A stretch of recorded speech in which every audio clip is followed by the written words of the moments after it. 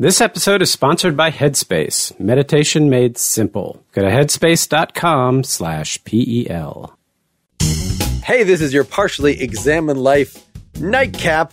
It's the New Year's Party Edition 2021.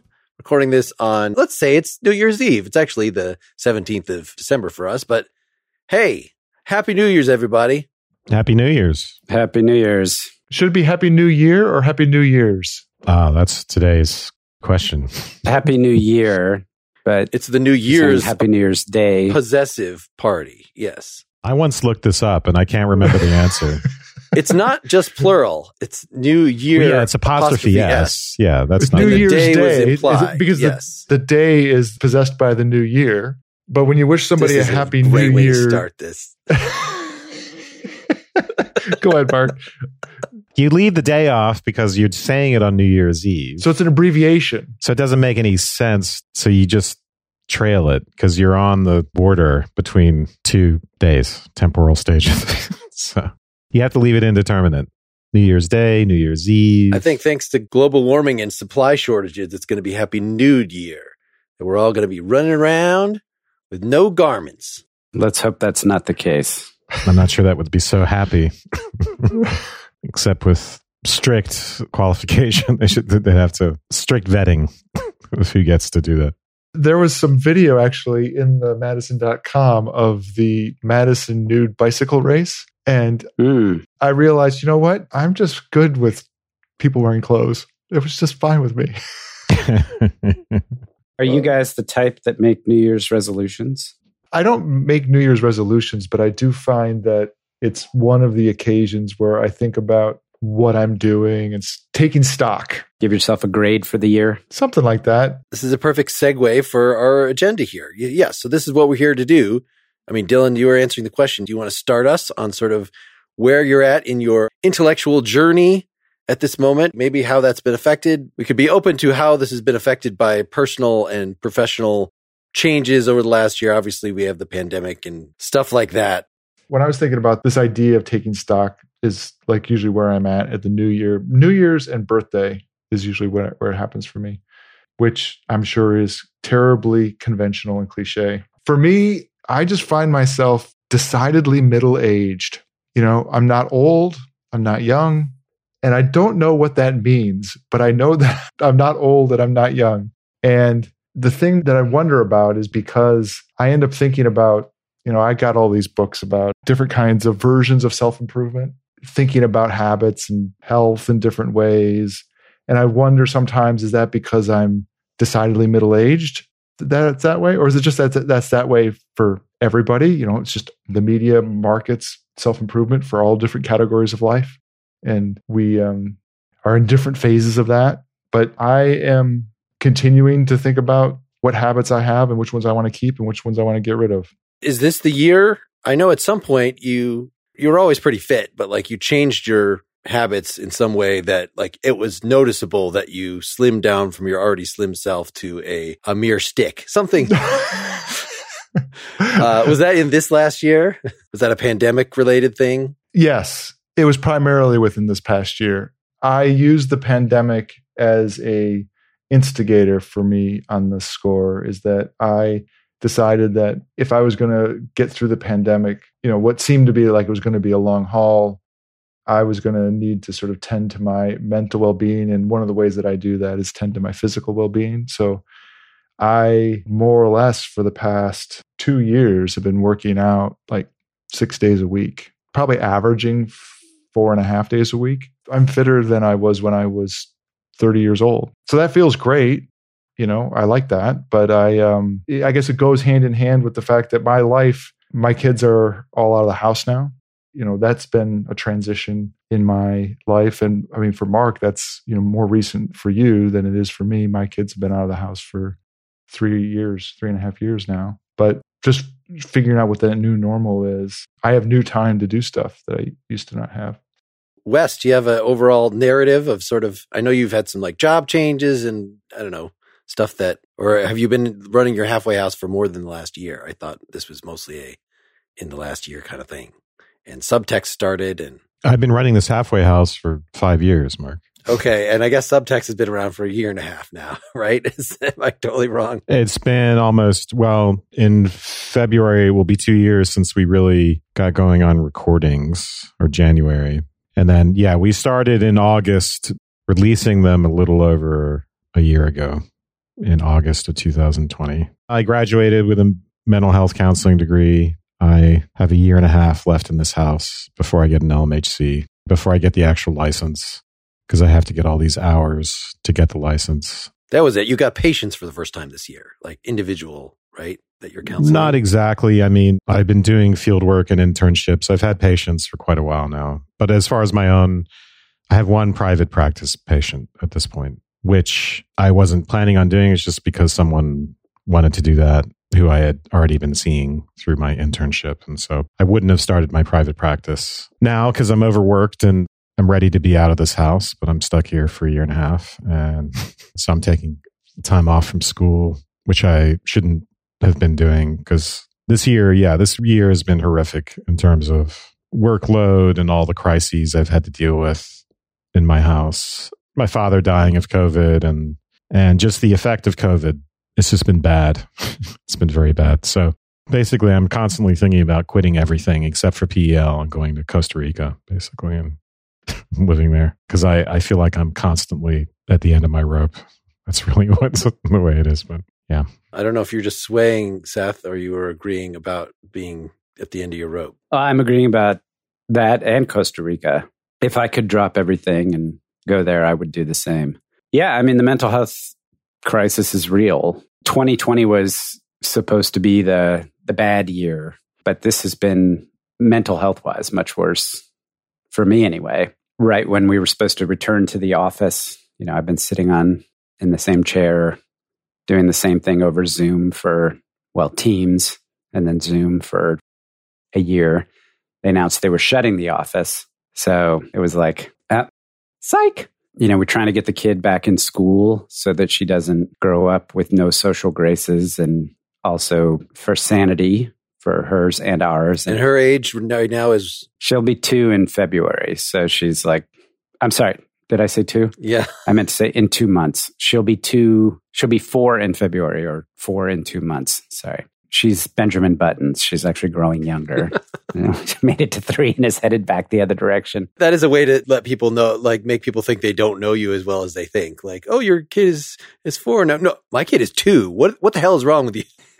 Oh, she must be 5. She must be 5 now. Actually, she's 9. Like it's always. I should ask my dad, how old do you think I am? Do you remember exactly? Do you think he does? He's 90. I'm exactly 40 years younger than he is. So he probably could figure it out, but I'll ask him. My dad he might not know. My mom would know, but she's getting to the point where she can't remember things as well as she used to.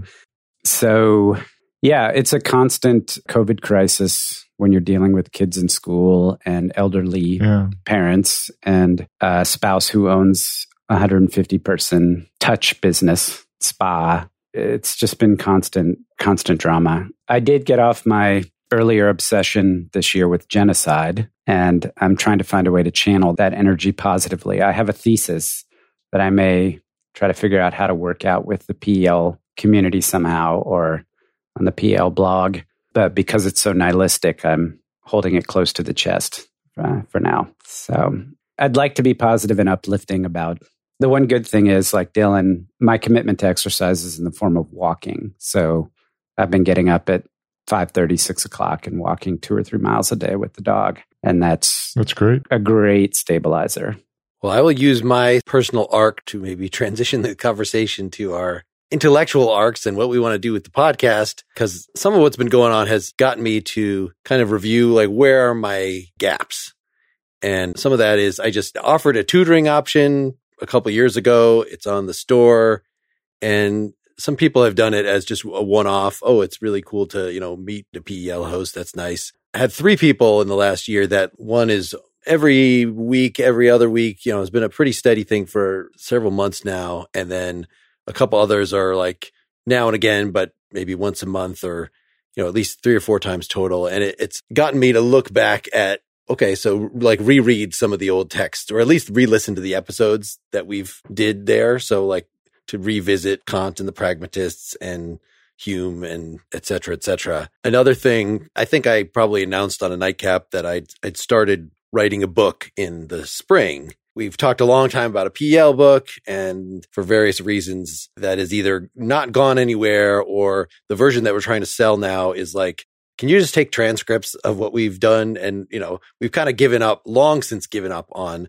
the four of us are going to actually write something together, something new. That was an ambition 5 years ago, 7 years ago, but like never really seemed like it was going to work. But, I got excited about that. Then I got distracted myself by starting the Philosophy versus Improv, which is another project that excites me. It's like, it doesn't require any prep, but it's something that is dangerous in a way that the other podcasts are a little more comfortable, a little more routine. And but in before early November, I actually got hired to write a book. They're just paying me a flat fee to write this book called Philosophy for Teens. And it is based on an outline. It's this media group. They put out like a couple thousand books a year. They do market research. Where are their gaps? They sent that.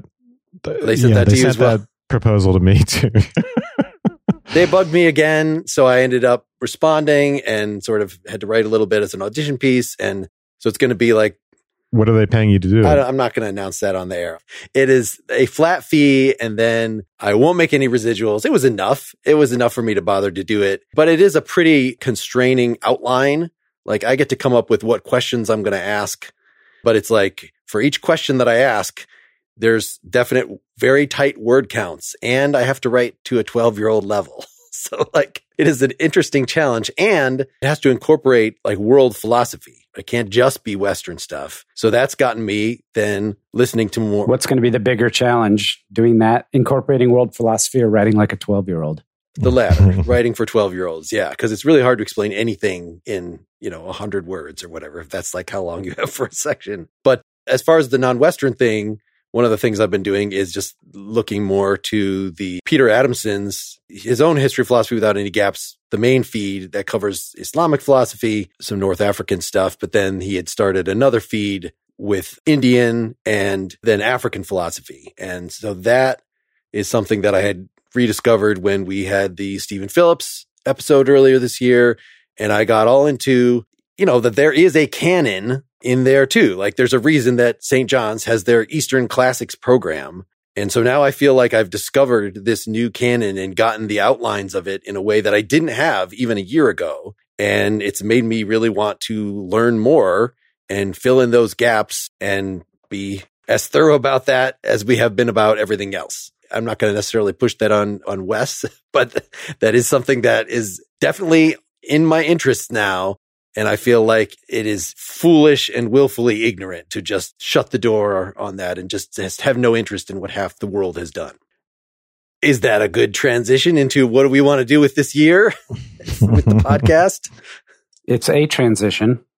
I would be up for doing some more Eastern stuff, so I'm open to it for sure. I would like to do a couple things more on philosophy of science and sort of related topics. I just haven't completely been able to get it together for what the reading list would be. The big one for me that I want to make sure that we do is something about quantum interpretation. I've mentioned it before. I've been reading this book. It's called Cubism for Quantum Bayesianism. And I have a friend who's been writing a big article about one of the founders of it and been interacting with him a lot. And there's some interesting developments in quantum interpretation that I think would be really rich on the podcast, and some nice links, especially with Cubism, with pragmatism as informing that interpretation. If there's anything that was explicitly on my list that I'd like to do this year, it'd be that. Well, it was very nice that we were able to, in the last year, revisit philosophy of science finally. And I know in the last couple of Nightcaps, we suggested, some addenda that we could have to that. And what you're talking about is certainly part of that. Other folks, things that were exciting about this last year that we covered that you want to do more of, or new directions that you've been thinking about? Early modern philosophy and German idealism has always been the most appealing to me, in part because they're sort of adjacent to the advent of modern science, even though I'm not, like contemporary analytic. I don't know. Contemporary philosophy in its analytic and continental versions is often, I find it disappointing, either too dry or too speculative and literary. But with someone like Hegel, I don't know, it's just a sweet spot for me. It's speculative but rigorous at the same time, which is what I like. And, I don't know if I have a good explanation of it, but someone like Malebranche, we just did, who you guys did not seem to be all that enthusiastic about, at least when you started, before you got into it. So yeah, I just, picking up a text like that, I know immediately, yeah, this is the sweet spot. So I would definitely be up for more of that. Early modern German idealism. You didn't find like Badiou was rigorous in that way, even though he has fake math language. Yeah, no, I see someone as like Badiou is, when we had our discussions, I enjoyed it and I got something out of it. Or even on the second reading with the note taking, that's always a more sympathetic read for me because I'm trying to decipher it. Basically, I'm often just trying to translate it into plain English, right? Any text you do that with. It's an interesting problem and it can be rewarding to do it. And you can discover things regardless of what's in the original text. You can make discoveries, right? You can treat it as an investigation and you make your own discoveries. But so it was enjoyable in that sense. It's like the same thing with someone like Judith Butler, even though I don't have the highest opinion of that. Let's leave Butler aside because I have a lower opinion. But with Badiou, I'm not a fan of that approach. I don't find it clever and literary. I don't find it aesthetically pleasing. I don't find it profound. It doesn't get the rigor or the grand systematizing. Maybe it's the grandiose quality of like, a Hegel, for instance. Like sometimes I think people are trying to reproduce that, but they don't know how. So it doesn't work. Do you feel like it's different if it's something that is in some sense part of the canon, part of history? Like for me, even though I personally don't really like reading Derrida, but I feel like that is somebody that was at some point canonized in a way that maybe Badiou and Judith Butler will be, but they're not quite old enough. In fact, he's pretty old himself, but just in terms of when they were famous, that I feel like there are characters like Derrida and Lyotard and Marcuse and stuff that like I'm more interested in doing them than a contemporary figure. And the only reason that I said yes to Badiou is because so many people assured me that, he is actually going to be regarded that way. It's just, I just am not on the cutting edge of things and I might not know that. But him and Deleuze, like they really are the real deal as far as people of today. I mean, I think we have to do them because they are big names and we should investigate. And even someone like Derrida, right, I'm highly prejudiced against and based on what I've read. And I think he's a charlatan. I even kind of feel the same way about Lacan. But even if they are charlatans, it's not to say that there aren't ideas that are important. And the other thing is, like, I always have to bracket that and say, all right, you're probably being intemperate. Since I am an intemperate person in general, I just assume that I'm being intemperate and closed-minded and that I could change my mind. So I reluctantly crack open the text. If I'm forced to do it by this podcast, that's not the worst thing. And then I can do a real evaluation instead of just act on my prejudices. I think I've figured out why Wes likes the era of philosophy that he does. So the beginning of philosophy, what we have is fragments. So from one half sentence, thousands of books of interpretation and meanings may be drawn. At the other end, in contemporary, we have people who do nothing but just vomit out in books and words and blogs and videos and webinars and TED Talks constantly. And you're trying to distill all of that nonsense into one useful, meaningful idea. And then somewhere during the period of German idealism, you had just the right amount of words with just the right amount of ideas coming out of them. It's the Goldilocks zone. It's the Goldilocks zone. I have to say, the Hegel thing really opened my eyes this year. I mean, it really, truly does feel like, at least as far as the key philosophical themes go, German idealism checks pretty much all the boxes, like freedom, consciousness, knowledge, ontology. You get it all. But I do also think there's something to be said for, this is maybe where I guess Wes and I disagree. I think there are questions to be asked about cultural and gendered perspectives around. Are we asking those questions from a place that isn't necessarily shared by everybody else? And if that's so, is it possible for philosophy to open up, or is philosophy predominantly a European and male enterprise? And I do think those are legitimate questions. I also think that German idealism is going to come up a little short when it comes to political philosophy, or at least unsatisfying when it comes to political philosophy in the same way that Spinoza would. But I've had this book on my shelf for probably going on 30 years now. I told you about how my dog destroyed my peach copy of The Phenomenology of Spirit. But Suzanne Langer, Philosophy in a New Key, I don't even really know exactly what it's about. it's one of these things that's just kind of always preyed upon me. And I would like to see if we could find some time at some point to look into it. She was a student of Whitehead, but it's more about symbolism and semiotics and reason. So anyway, I would like to get to that at some point. Dylan, have you gotten to the point where you have any strong feelings about contemporary continental philosophy? Do you feel more comfortable at all in the area now that we've done several readings rather than like, I just have no idea who it, you always have a disclaimer at the beginning of those episodes that like, I wasn't aware that this was even a person. And now I do. I do have those. So like, yeah, Baju, and it was an example of someone I'd never heard of. My undergraduate education had a strong streak of postmodernism in it.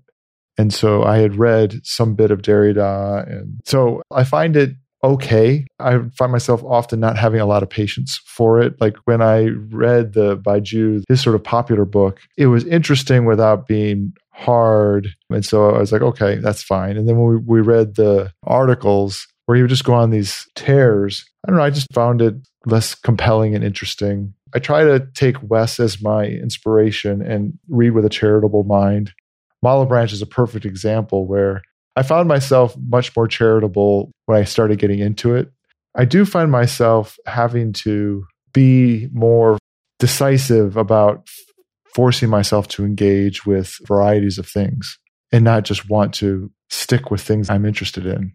And that's probably part of being middle-aged. But Wes was saying, early modernism and German idealism is a sweet spot for him. And one way I would take that is that he likes thinking about the things. He likes the presentation. He finds the resonance and the take on the ambiguities and the nuance and the challenges in both the ways in which the questions are engaged as well as the direction of the answers, all enlivening and in the right mix. And I agree with Seth. I was surprised when I was going through the Hegel, how much that I liked it in ways that I didn't expect. But if I'm honest with myself, it's because of how much of it points towards emergence and pragmatism.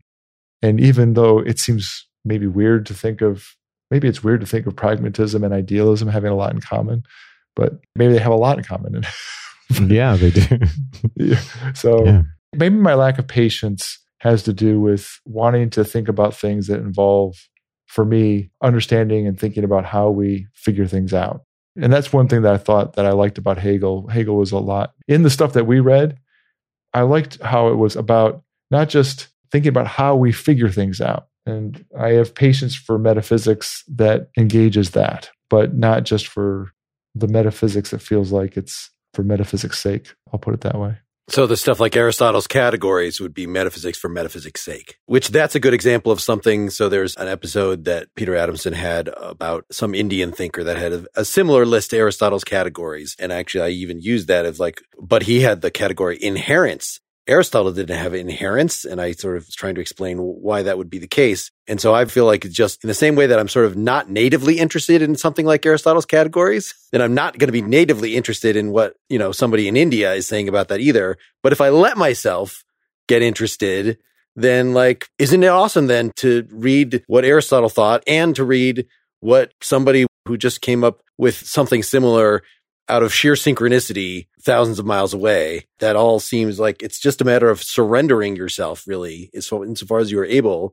to whatever it is we're going to read, to see this as an opportunity, as an open door to a whole intellectual culture. And I don't just mean non-Western. I'm just, even if it's like a contemporary person, like what are the contemporary debates? Let's take a moment to hear from some of our sponsors. Donating money to help people can be a wonderful and selfless act. But how can you feel confident that your donations are improving or saving lives effectively? You could do weeks of research to find the charities that are out there, what programs they run, how effective those programs are, and how the charity might use your money. Or you could visit GiveWell.org. There you'll get a short, vetted list of the best charities they've found for saving and improving lives per dollar. GiveWell spends over 20,000 hours each year researching charitable organizations and only recommends a few of the highest impact, evidence-backed charities they've found. Over 50,000 donors have used GiveWell to donate more than $750 million. Rigorous evidence suggests that these donations will save tens of thousands of lives and improve the lives of millions more. And here's the best part. GiveWell is free. GiveWell wants to empower as many donors as possible to make informed decisions about their donations. They publish all of their research and recommendations on their site for free. No sign-up required. They allocate your tax-deductible donation to the charity you choose without taking a cut. I give to the Maximum Impact Fund at GiveWell. I like the approach of maximizing the impact of my donation and targeting it to where it can do the most good. Go to givewell.org to read more about their research or to donate to any of their recommended charities. Again, that's givewell.org, and enter Partially Examined Life at checkout so they know that we sent you. Ever feel like your mind doesn't have an off switch? That tension is constantly traveling through your body? Do you feel tired no matter how much you sleep? These are just a few of the many ways stress, anxiety, and sleeplessness can harm your mind and body. This year, why not make small changes to your daily routine that have a big influence on your mental health and well-being? Start your year with Headspace. Headspace is scientifically proven to help you manage your feelings and your mental health. In fact, a recent study proved in just 2 weeks, Headspace can reduce your stress by 14%. Whether you want to relieve stress and anxiety, sleep better, or improve your focus, Headspace is your everyday dose of mindfulness for real life.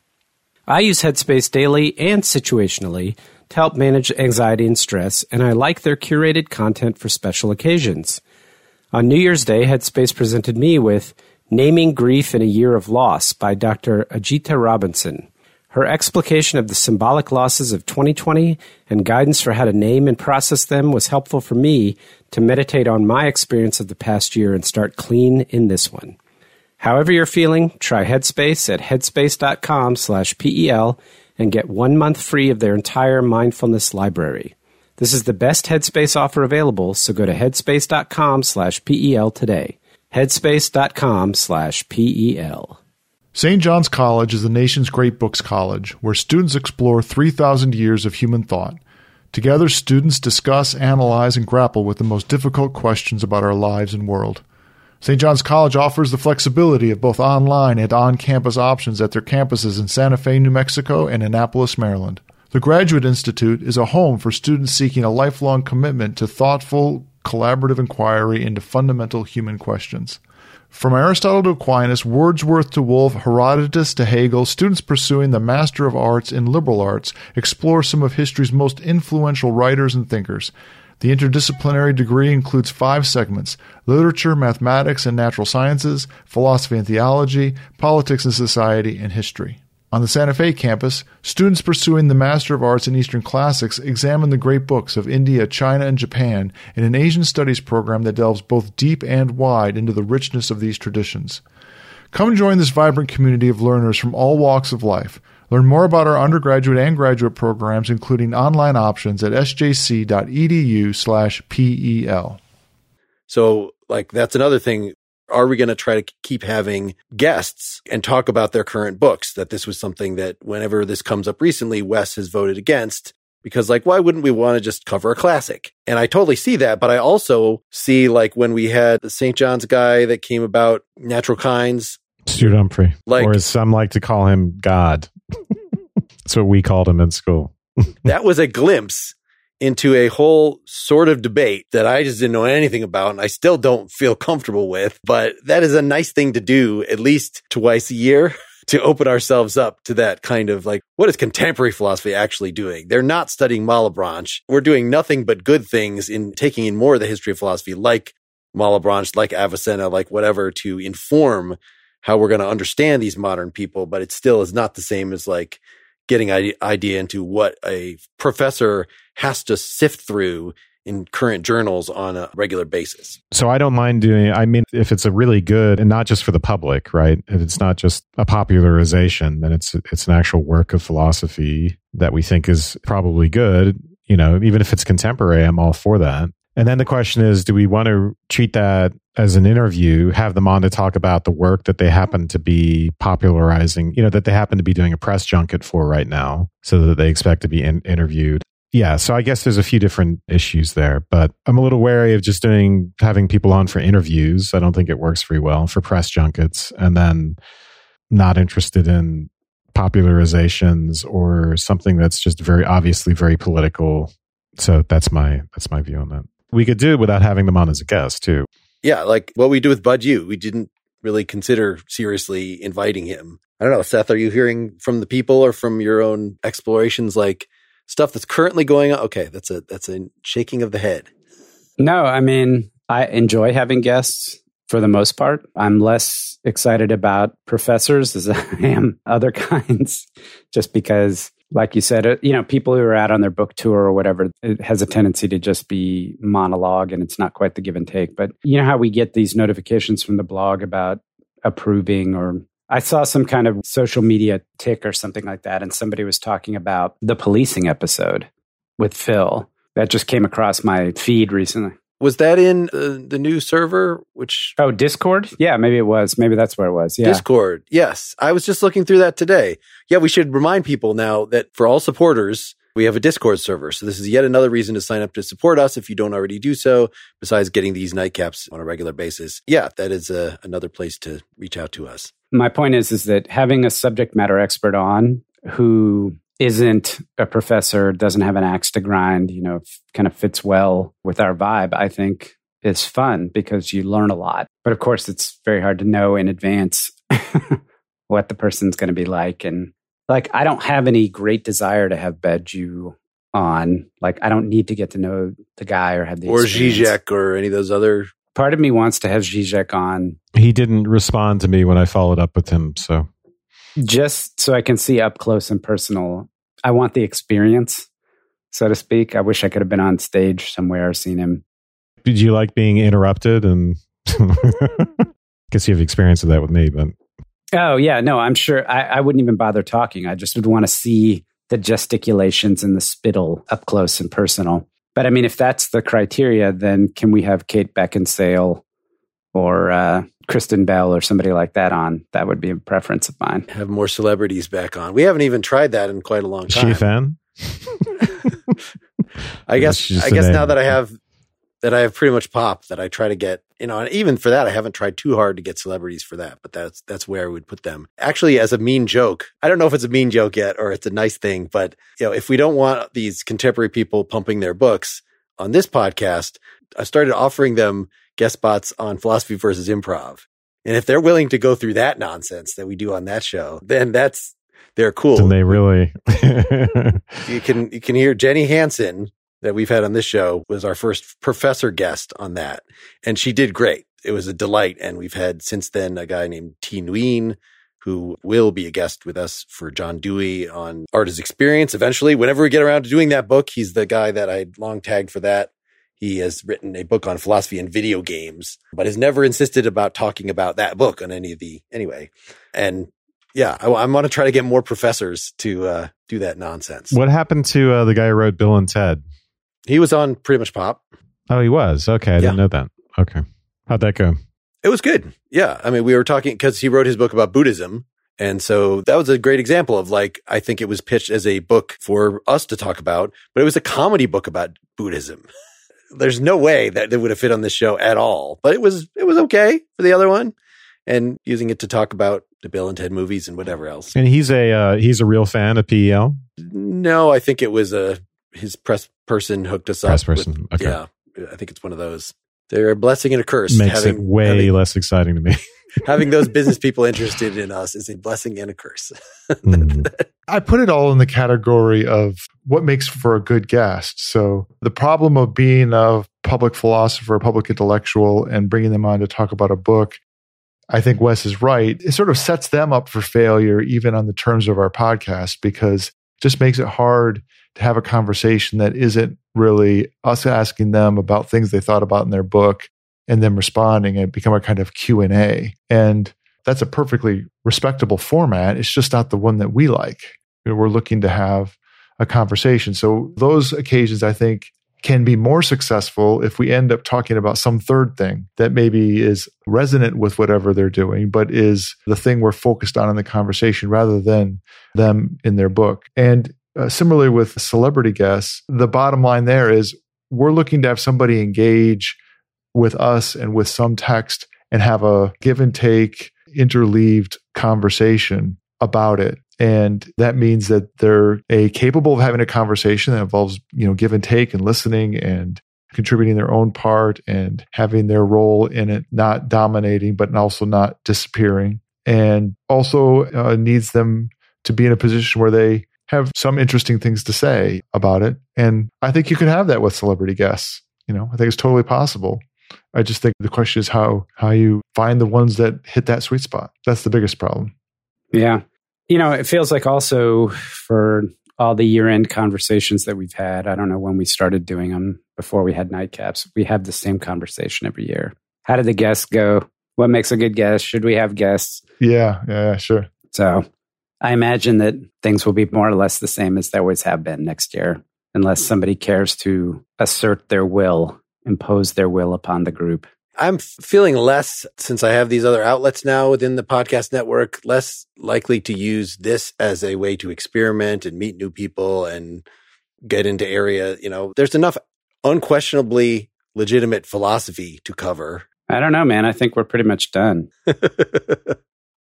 I do. Yeah, Wes, you mentioned the areas you're particularly attracted to, and Dylan mentioned pragmatism in particular. It's surprising how little attention we've given to pragmatism over the years, that we had a couple of initial episodes on it. We eventually did a little Rorty, but for something that is such a major force, we've really given surprise. There's been another William James one at least, plus that Dewey one I just mentioned on our radar for a while. For me, it kind of blends into the late 19th century, early 20th century. That might be the sweet spot for me. So, I always liked phenomenology, but the more I learn about Henri Bergson, and I just mentioned wanting to do more Husserl, but Merleau-Ponty, doing more. So we're getting into the 30s and 40s with folks like that. But, there's so much from that area, Whitehead, that I just want to make sure we periodically go back and check off another thing from that box. I feel like we have checked off German idealism very thoroughly. I still am open to doing some more Kant, but what else even in that area? Wes, did you mean literally that you want to do more German idealism or do Hölderlin or something? Or well, eventually we can do more Hegel. Sure, Hegel on politics, Hegel on, yeah. There's more stuff to do, and we could do some of those other figures. I think it would be fun to do, especially the guys who are criticizing Kant right afterwards, the guys leading up to Fichte. Anyway, but someone just mentioned on Twitter today, they were shocked that we'd never done any Novalis. And I was like, nobody's ever requested Novalis ever. Isn't Novalis a drug? So I looked it over. I'm not even sure if that's the proper pronunciation, but he's a German 18th century poet, a philosopher of early German Romanticism. So this is, I guess, an area that's at least adjacent to the what you're talking about. But we've never actually done somebody who's officially a romantic. That's why I had us do Herder a few years ago as another aesthetics episode. But even Herder was not quite a romantic. At least there was not that ecstatic union with the thing that just Nietzsche hated, that all these guys were reacting to. I feel, so maybe Novalis is the guy. I don't know. Well, we should do Goethe and Schlegel and who's that aesthetics guy we always talk about doing? Schiller. Yeah. I think those would come before Novalis, right? I don't know. I don't know enough about the area. But we've also talked recently, I think Erasmus we're going to hit very soon. That was just one in writing that book that along with this outline they sent me was here's a list of philosophers you should include, or we suggest you include. And Erasmus was on the list. I'm like, really? Erasmus is one of the foundational philosophers that everybody should have read? I don't know. Did you guys do him in St. John's? No, but he is a critical figure in my mom was into him, so I knew all about him, but he's a critical figure in the Northern Enlightenment, right? I thought it was around the time of Machiavelli, kind of the only thing I ever looked at him to consider is when we read Machiavelli, then Erasmus had written something maybe afterward considerably, but, responding here's my version of how to be a good, head of state. But it was just so bland and Christian compared to what we saw in Machiavelli that I was like, I don't need to add this to my life. Not Enlightenment, but Renaissance. So, Renaissance. So the Northern Renaissance. There's a university in, I think it's Rotterdam, Erasmus University. Are you saying you already looked a bit at this and you found it boring, or? Oh, no. Well, the one that we're In Praise of Folly is what everybody says you should read. And that's the one that I think we should read.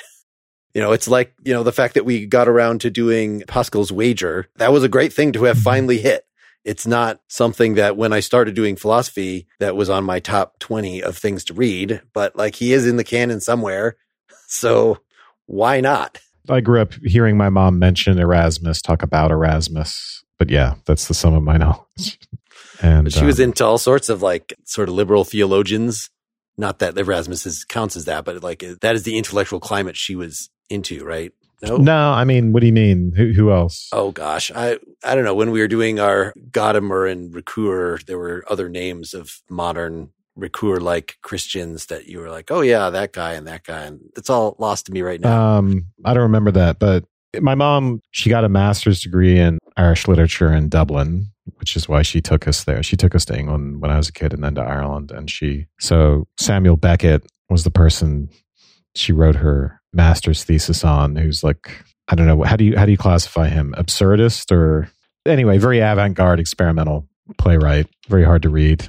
And then she tried to get a PhD in English while subjecting me and my little sister to terrible poverty doing that, and then finally gave up. So all of my interest came from her. Like I was surrounded by books, Plato this, Plato that, to the point where we'd get in these massive, when I was old enough to finally read Plato and like talk to her about it, we'd just get in these massive arguments. Like when I was a teenager, that's what I'd get in fights with my mom about, like yelling matches about Plato and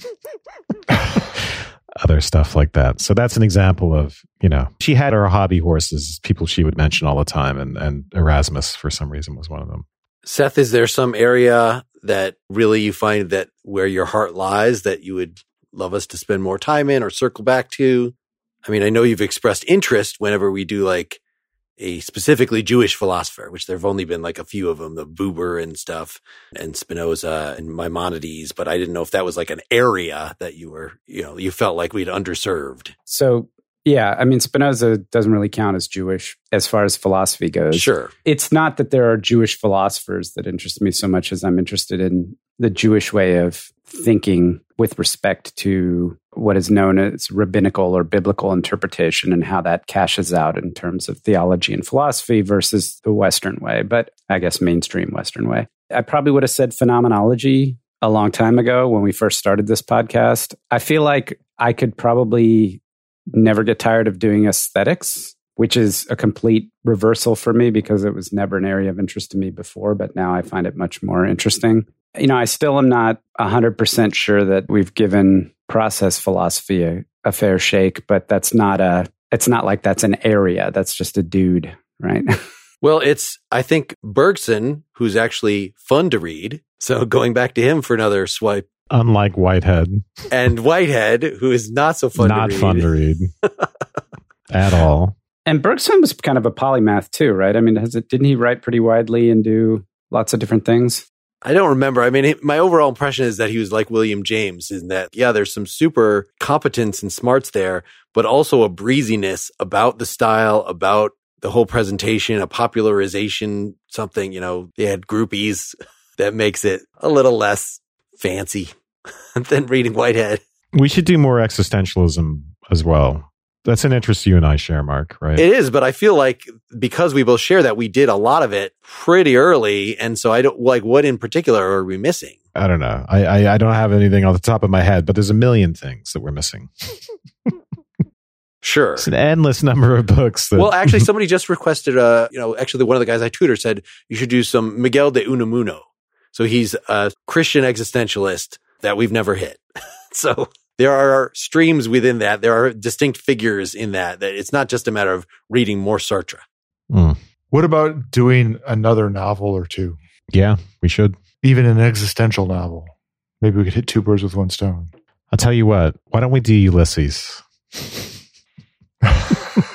Didn't I just see something about, somebody, they pitched us a new illustrated version of it. I think, like, do you guys want to cover the new illustrated version of Ulysses? And I think it was like a really elaborate, and I think I asked you guys, do you want free copies of that? Like, so maybe we should. How did I miss that? Adding pictures to that book might make it better, might make it more.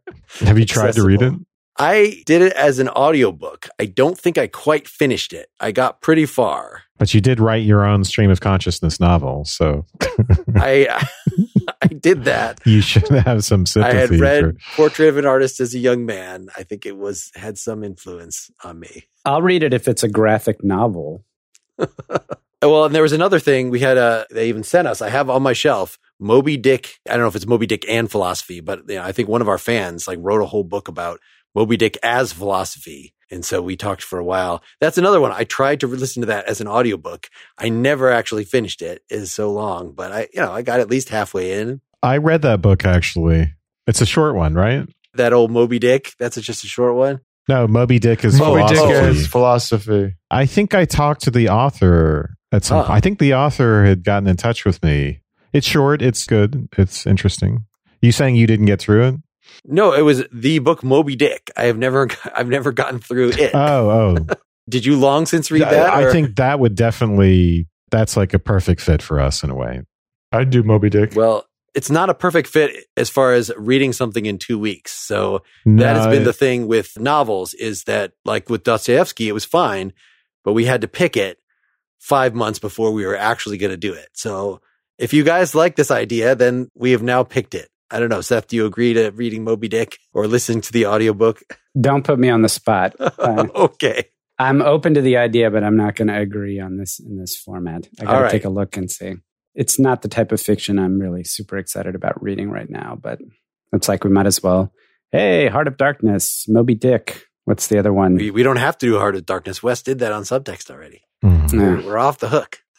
Not two for Heart of Darkness, then Apocalypse Now. Yeah. How about Demons? Dostoevsky, I think. So there's something. More Russians? Or I don't want to sign up to read like an entire novel by Dostoevsky or Tolstoy, but it kind of feels like that's something like that really should be done, like almost, and much more so. The audiobook of that is only 93 hours long, something like that. Moby Dick is an explicitly philosophical novel. If what you're saying, are you talking about philosophical content wise, or?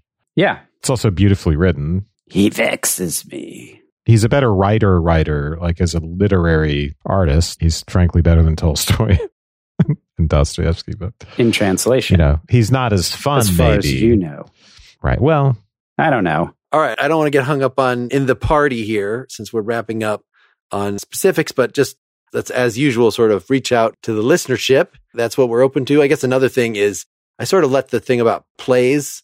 Those audio plays were very fun. And now we even know more people that we could do them with. I wasn't sure what the next philosophical play to do. I don't want to do freaking Shakespeare. We have now, reading all of King Lear as an out loud, too much to face up to the pressure of people actually performing that well and how many versions of that are available. But I don't know. I feel like we did enough ancient. What about like Iceman Cometh or something like that, or Death of a Salesman, or any of those type of things? I do not know. We'll keep it open, and we want to, so I guess I want to leave you guys with the challenge to add both of Peter Adamson's feeds to your podcast app and browse around. They're very short. You can listen to them at double speed probably and get everything that you need, because he talks really slowly, and just use that as a very low cost way to check out, do I want to hear what these medieval or pre-Socratic or ancient Indian thinkers think on this thing? Like, if I'm not the only one coming in with some of these interests, that would help. The problem is he reads a script into the microphone, right? Yeah, that's why you got to just crank it up to double speed. Has he gotten above 1000 BC yet, or where is he? I mean, I listened to probably the first 50 episodes of that podcast. I don't remember. And it's just the pace of progress. I love the idea, but the pace of progress. I couldn't take the journey with him. Like, maybe now that he's got a few more years in the bag and there's you could pick and choose, but I couldn't take the journey with him, particularly when he got into the medieval Islamic stuff. And I was just my eyes were glazing over it. I can't take that stuff. For me, that's just like the Bermuda Triangle of philosophy. That's where my interest just goes to die, disappear without a trace. All right. Well, I don't feel bad about this because I've praised Peter. We've had him on the show, and he won't listen to our show either. So if you guys won't listen to his show, that's fine. This is not a criticism. It's a preference, not a criticism. I think this project's great. I don't want to be on the journey with him. I love the fact that he's creating a resource that I can use, but I don't want to take the journey with him. One distinction that listening to that has made clear to me is the distinction between actual philosophical traditions, written philosophy like in India and China versus ethno-philosophy, which is like what we did for our Native American philosophy episode that some people didn't like that we did that because it was like, okay, this is largely an oral culture. What were the sort of folk beliefs and can we get a philosophy out of that? In some ways, that's what you have to do if you want to like read about non-Egyptian, ancient African philosophy or something like that. But there are scholarly debates over whether we should be doing that, whether that actually makes that area sort of, if you're looking for more representation from the area or whatever, then you should actually look at what people who have all the information, in other words, people now who are plugged in that area are doing, rather than we're not going to do one on ancient Celtic mythology. So why would we do ancient African or a Native American tribe, their mythology? This is my objection. I don't want to do, mysticism and religion. I don't want to get heavily into that in this podcast. Like, that's just not what I'm interested in. So it's not about it being Eastern or this or that. It's just, that never was my interest. And those to me are two entirely different interests. That's what I want to open your mind up, though, about Indian philosophy in particular, is that they were doing something that is as rich as what was going on in ancient Greece after the Vedas, after the Bhagavad Gita that we covered. Okay. That we at least touched on in this one episode, and that it sort of opened up a new world. Anyway, we would love to hear what you folks think about this. And we will get you a real episode, a normal episode on the Mala branch coming up very soon. Thanks, everybody, for being with us for the last year. Happy New Year, everybody. Happy New Year. Happy New Year. Good night. Good night. Night.